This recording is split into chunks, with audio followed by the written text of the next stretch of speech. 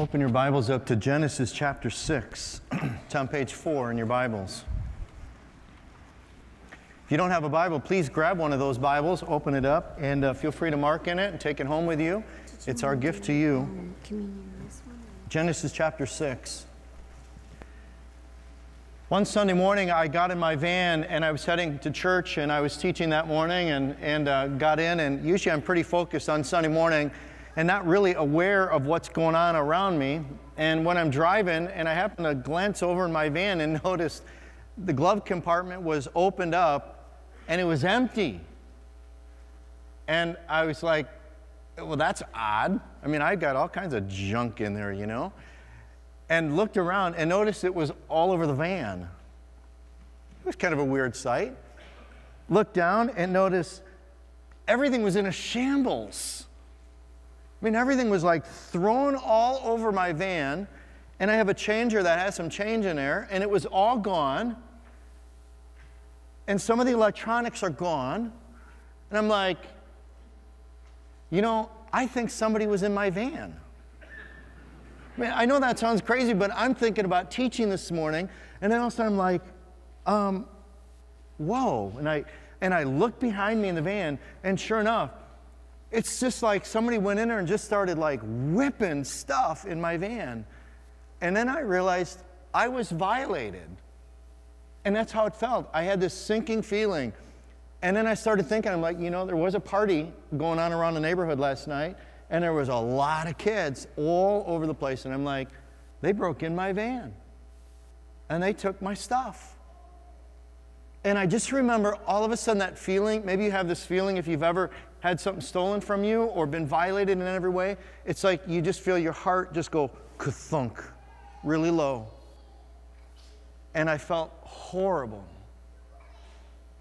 Now I want to contrast that for just a moment. Think about the last time you invited somebody over to your home, some friends, and you called them up and said, hey, come on over, and they came over, and you opened up your home, and they came in, and you ate together, and you had fun together, and you laughed, and you had a great time. And do you remember the feeling of that? I mean, that's a feeling of being blessed. And on the flip side is the feeling of being violated. Well, today I want to ask you a question as who are you inviting into your home? Now, you might be like, what? What are you talking about? You mean like what, friends? Or yeah, what friends are you inviting into your home? I oftentimes tell my teens, I say, you know, pick your friends wisely. They will define you and determine your destiny. That's what friends do. Friends influence you, and they sometimes for the good, sometimes for the bad, and you start thinking and acting a lot like your friends. So your friends will really determine who you are and determine your future. That's the kind of influence they have. So what friends are you inviting into your house? Now, let's kind of build on that. We're going to start from an assumption. Turn in Genesis chapter 6. In chapter 6, verse 5, it's right before the flood happens. And it says, the Lord saw how great man's wickedness on the earth had become, and that, here it is, every inclination of the thoughts of his heart was only evil all the time. Now, that kind of nails us right between the eyes. I mean, God says, you want to know who you really are? You want to know your nature? That every inclination of the thought of our hearts is only evil all the time. And you may say, all right, well, that was before the flood. We'll turn one page over to page 6. Genesis chapter 8, verse 20. Then Noah built an altar to the Lord, and taking some of all the clean animals and clean birds, he sacrificed burnt offerings on it. The Lord smelled the pleasing aroma and said in his heart, never again will I curse the ground because of man, even though every inclination of his heart is evil from childhood. Who's God talking about? Tell me, who is it? It's us. God's just telling us, it's kind of one of those, you want to know who your friends are that you're inviting into your home? I'll tell you who those friends are, okay? These are the kinds of friends that we invite into our homes, the homes of our life. Anybody ever invite the friend of anxiety into their home? I bet you have. How about worry? That's a friend. Fear. divisions or dissensions. How about soap operas? Anybody invite that friend into their home? Negativism, sarcasm, adultery, anger, alcohol, excessive, drugs, greed. Sounds like nice friends, doesn't it? Disrespect. How about romance novels? Sarcasm, doubt, rage, pornography, witchcraft, Wicca. Anybody got the internet in their home? Man, have you invited friends through the internet? Anybody got cable TV? Lots of friends in there too. Legalism, movies, Ouija boards, envy, violence, violent video games, violent movies, inappropriate sex, murder, jealousy. Now, can we be really honest? Isn't that our friends? Isn't that who we hang out with a lot? I mean, haven't we invited them into our home and then we kind of hang out with them and we're comfortable with them? Why? Because God told us in Genesis that every inclination of our heart is for these friends. And we like those kinds of friends. Now start turning over to Revelation chapter 3. Last book of the Bible, Revelation 3. Look, it's on page 869. And we have this issue going on within every one of us because these are who we call our friends, if we're honest, and yet we're in conflict because there's somebody else who wants to be our friend, and the two of them don't get along very well, okay? In Revelation chapter 3, if you find verse 20, why don't you read it with me? This is Jesus talking, okay? Say it with me. Here I am. I stand at the door and knock. If anyone hears my voice and opens the door, I will come in and eat with him and he with me. So here's the scenario. We've got Jesus who's standing outside at our door and he's knocking and saying, do you think I could come in and could I have dinner with you? And you go, sure. And we let Jesus in and he comes in and has dinner with us, except who's sitting around the table is all these other friends. There's a story in the Bible when Jesus goes to eat at the house of Matthew, and Matthew's a tax collector. And it says Matthew invited all of his friends together to have lunch with Jesus. And who were those friends? They were tax collectors and sinners and prostitutes, and they were those were his friends. And so when Jesus came and sat down at the table, he was dining with Matthew and all of his friends. And it was kind of a conflict because they were learning who Jesus was. And then the friends were looking at each other like, wow. And it's the same for you and I, that in our homes, what do we have? We got all our friends over here gathered together. It's all the things that we know we shouldn't probably have. And yet at the same time, Jesus is knocking on the door going, hey, do you think I could come in and have a meal? And we play this little game, don't we? When Jesus comes in, we're like, quick, hide in the closet, right? And we just send all of our friends into the closet. And we find if you're living a life in conflict, you're normal. If there's no conflict, something's not right. And the conflict is, this is who we're most comfortable with. Because this is our nature. And yet God comes in and wants to eat with us and have a relationship with us and wants to live within our house with us. And we have a choice here. We got a problem because Jesus and all these friends don't get along very well. And here we are right in the middle of them. And we're like, what do we do? And I think in our hearts, we want to take all these friends and say, you got to go. You got to get out of here. And yet, why do we keep inviting them back in? And so our lives are in conflict. Okay, turn to Galatians chapter 5. We're going to spend some time in this section. Galatians chapter 5. See, Paul's talking to us about Jesus set us free.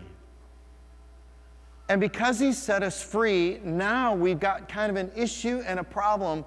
And the problem is that are we gonna surround ourselves with these kinds of friends, or are we gonna surround ourselves with God and the Spirit? So Paul writes to us in Galatians chapter 5, page 826. And then I want you to find verse 13.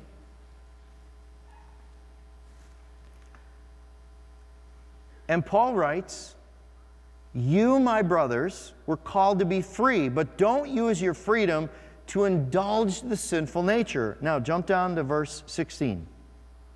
"So I say, live by the Spirit, and you'll not gratify the desires of the sinful nature. For the sinful nature desires what is contrary to the Spirit, and the Spirit what is contrary to the sinful nature. They are in conflict with each other, so that you do not do what you want, but if you're led by the Spirit, you're not under law." All right, do you get the conflict going on here? That God says, are you living under the control or the influence of the Spirit of God and saying no to those friends? Or are you over here hanging out with your friends and becoming more and more like your friends, and now you're in conflict with God? And every believer goes through this on a daily basis. Are we becoming more like our friends? Are we becoming more like Jesus? And it becomes hard. Now, Paul goes on. Verse 19 says, all right, let me tell you about your friends. "The acts of the sinful nature are obvious: sexual immorality, impurity and debauchery, idolatry and witchcraft, hatred, discord, jealousy, fits of rage, selfish ambition, dissensions, factions and envy, drunkenness, orgies, and the like. I warn you, as I did before, that those who live like this will not inherit the kingdom of God." Here's the problem. Do you know what these friends want to do to your life? They want to steal from you. They want to kill you. They want to destroy you. Think about addictions, how destructive addictions are. Think about pornography addiction. Think about a sexual addiction. Think about an alcohol addiction. Think about a drug addiction. Think about young people today who are cutting themselves and finding relief in taking a knife and slicing their arms and finding relief. Why? Because of the influence of their friends who are saying it's okay. Why are kids committing suicide? Because their friends are saying it's okay. And they're hanging out with these friends, and this is our nature because we're most comfortable here. And yet God comes in and goes, "I have come," this is what Jesus said, "I have come that you might have life and have it how much? To the full." See, that's where it's like, all right, so you want me to experience life to its fullest by having you in my life, and yet my comfort level is over here, and we got a problem. What do we do? See, look at what God brings, verse 22. "But the fruit of the Spirit is love, joy, peace, patience, kindness, goodness, faithfulness, gentleness, and self-control. Against such things there is no law." And this is where it's like, so if God comes in, God's promising to bring all of His great friends for a great life, and yet how many of us kind of gravitate over here with our friends? Are you with me? Yeah, because this is normal. And this one's hard. But this one makes us shudder. Look at verse 18. Oh, I'm sorry. The end of verse 21. "And envy, drunkenness, orgies, and the like." Here it is. "I warn you, as I did before, that those who live like this will not inherit the kingdom of God." You know, we read that and we shudder. Because when we're honest, we're comfortable here. And God says, if this is what we choose to make our life about, our friends, then we're not going to go to heaven. Because we've said, these are my friends. And that's where we struggle. Because we really want God to fill us, and yet we really like our friends. Let me try to illustrate this a little bit. On Friday night, we went to see the Pistons. That was really fun. I'd never been to the Palace before. I think I told you weeks back, we got free tickets to go to the Pistons. We met the coach. So we went there and had just a fabulous time. And never been there before, so had a great game. Even though we lost in the last couple minutes, it was kind of sad. But anyways, we're walking out, and you'll just learn something about me. But we're walking out, and all of a sudden, I smell the aroma of somebody who just lit a cigarette. Okay? Now, you don't know this about me, but one of my friends from years past was I enjoyed cigarettes. When I was younger, when I was a teenager, I loved to smoke. My brother smoked, my sister smoked, my dad smoked when he was younger, and so I just enjoyed that. Except I was in conflict because I'm a runner and I like jazz band. And those don't go well together when you can't breathe because you're smoking, okay? So I would smoke during breaks, and then I would run and play in jazz band, when I wasn't smoking. And this is the kind of life that I was trying to play both. And so we walk outside, and all of a sudden I smell this aroma, right? And all of a sudden I was like, I remember that friend. Okay? That's what I really thought. That came to my mind, like, that's a friend. And at the same time, my son, bless his heart, he's got asthma. And while I'm thinking in my brain, this is a friend, David goes, who in their right mind would ever want to have a cigarette?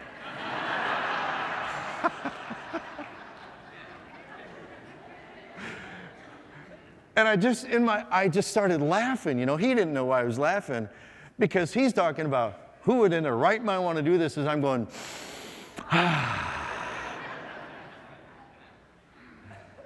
You see, he didn't understand because he's never had that friend. But I've had that friend. And so I naturally gravitated right back to my friends. But he didn't get it. Sometimes that's how it is in our lives. Some of you aren't facing issues, and you're like, I just don't get it. I don't get it. But if you've ever faced any issues, you get it. In fact, you're in a battle because these are your friends.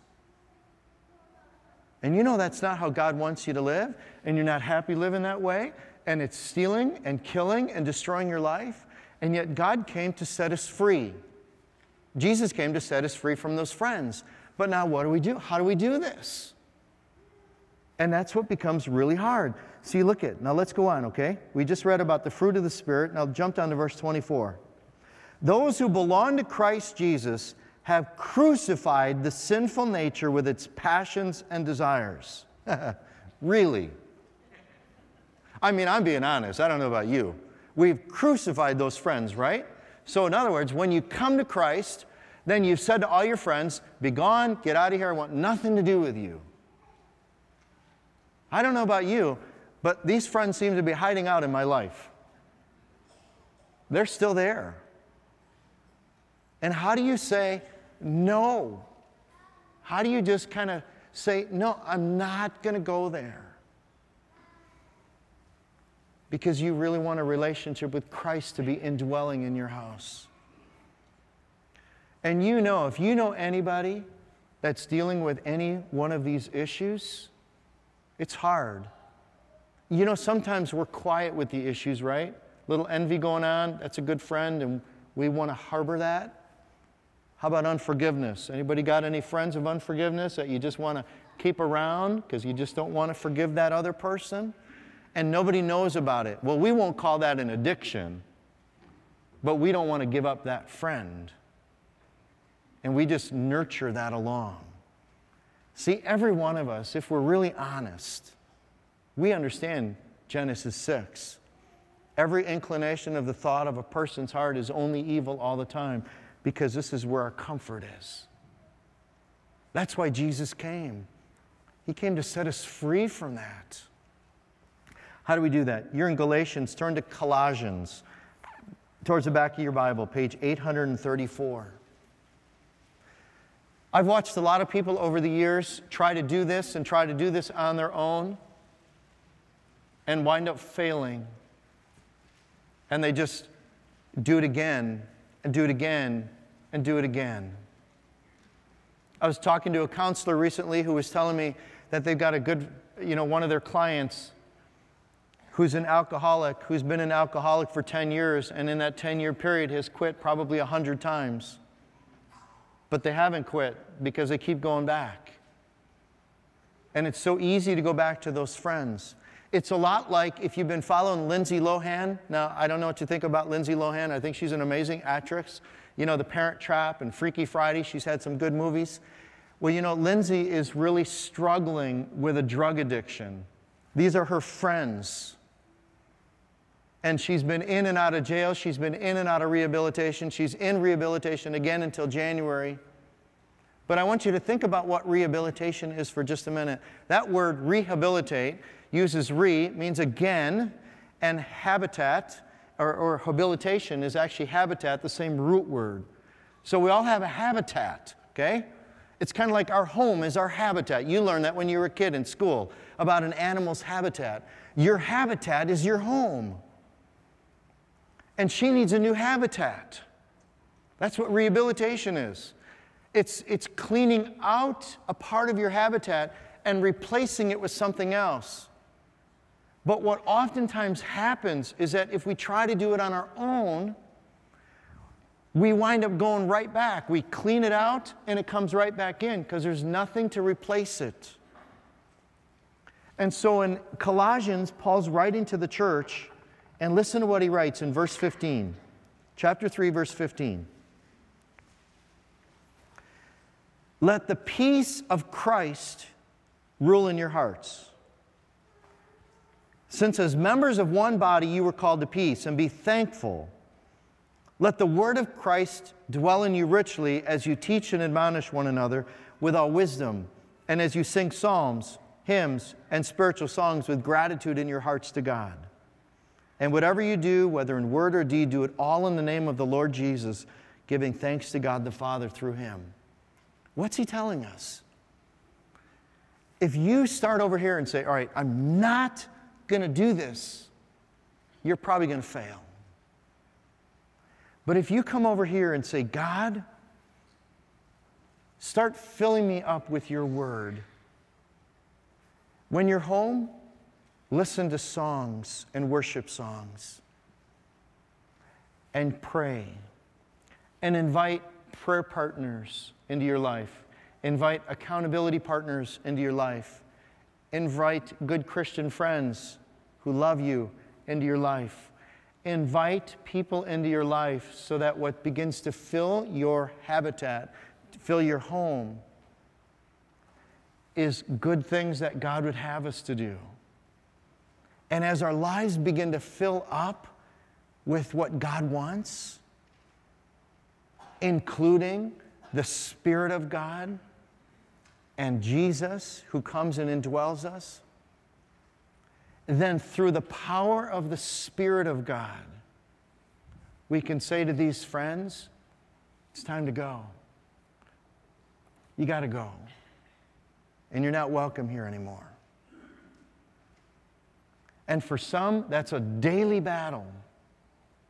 For others, it's one of those battles that comes up on occasion when one of those friends comes knocking on the door of temptation. And God wants us to say no, but the only way we can say no, we can't do it on our own.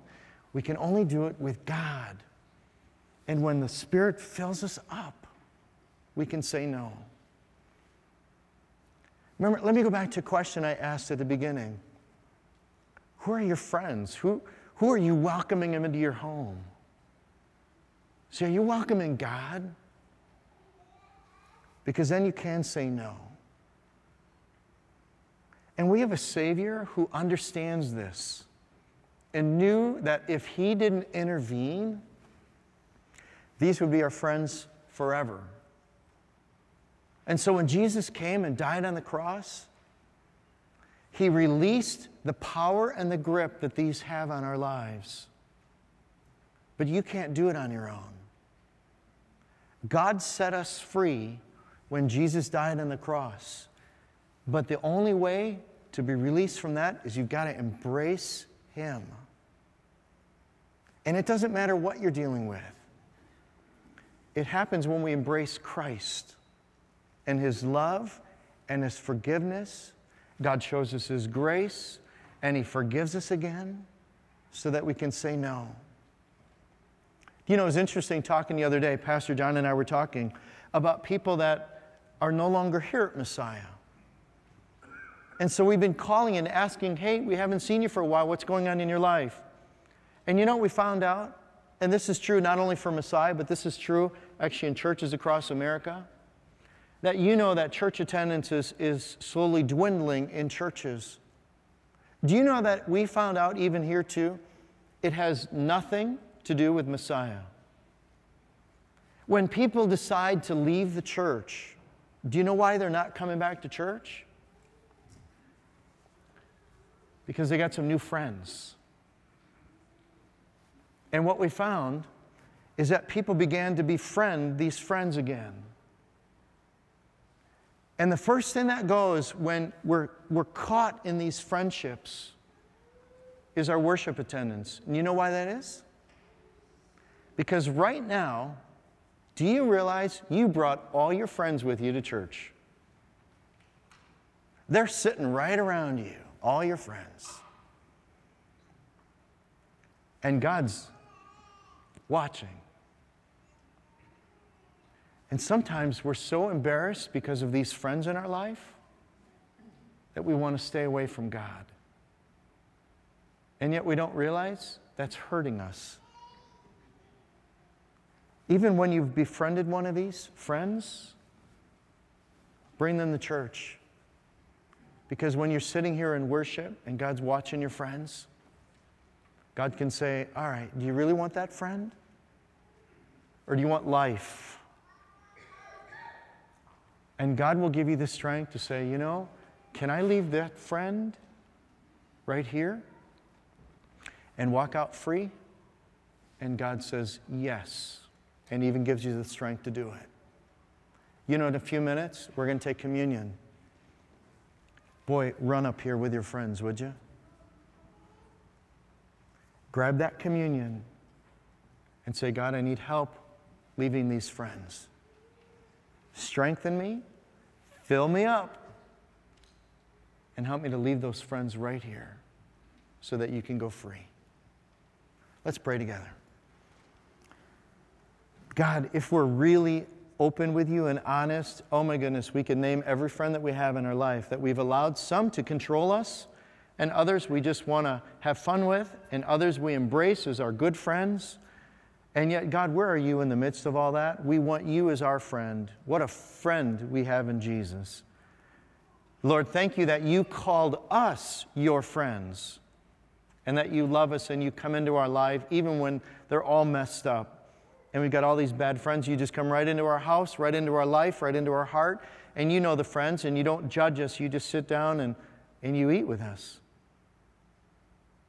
God, may we, out of your love and your strength and your power, may we say no to friends, bad friends, who are just going to take us away from you. May we be filled up by you and your Spirit. In the name of Jesus we pray, and all of God's people said, amen.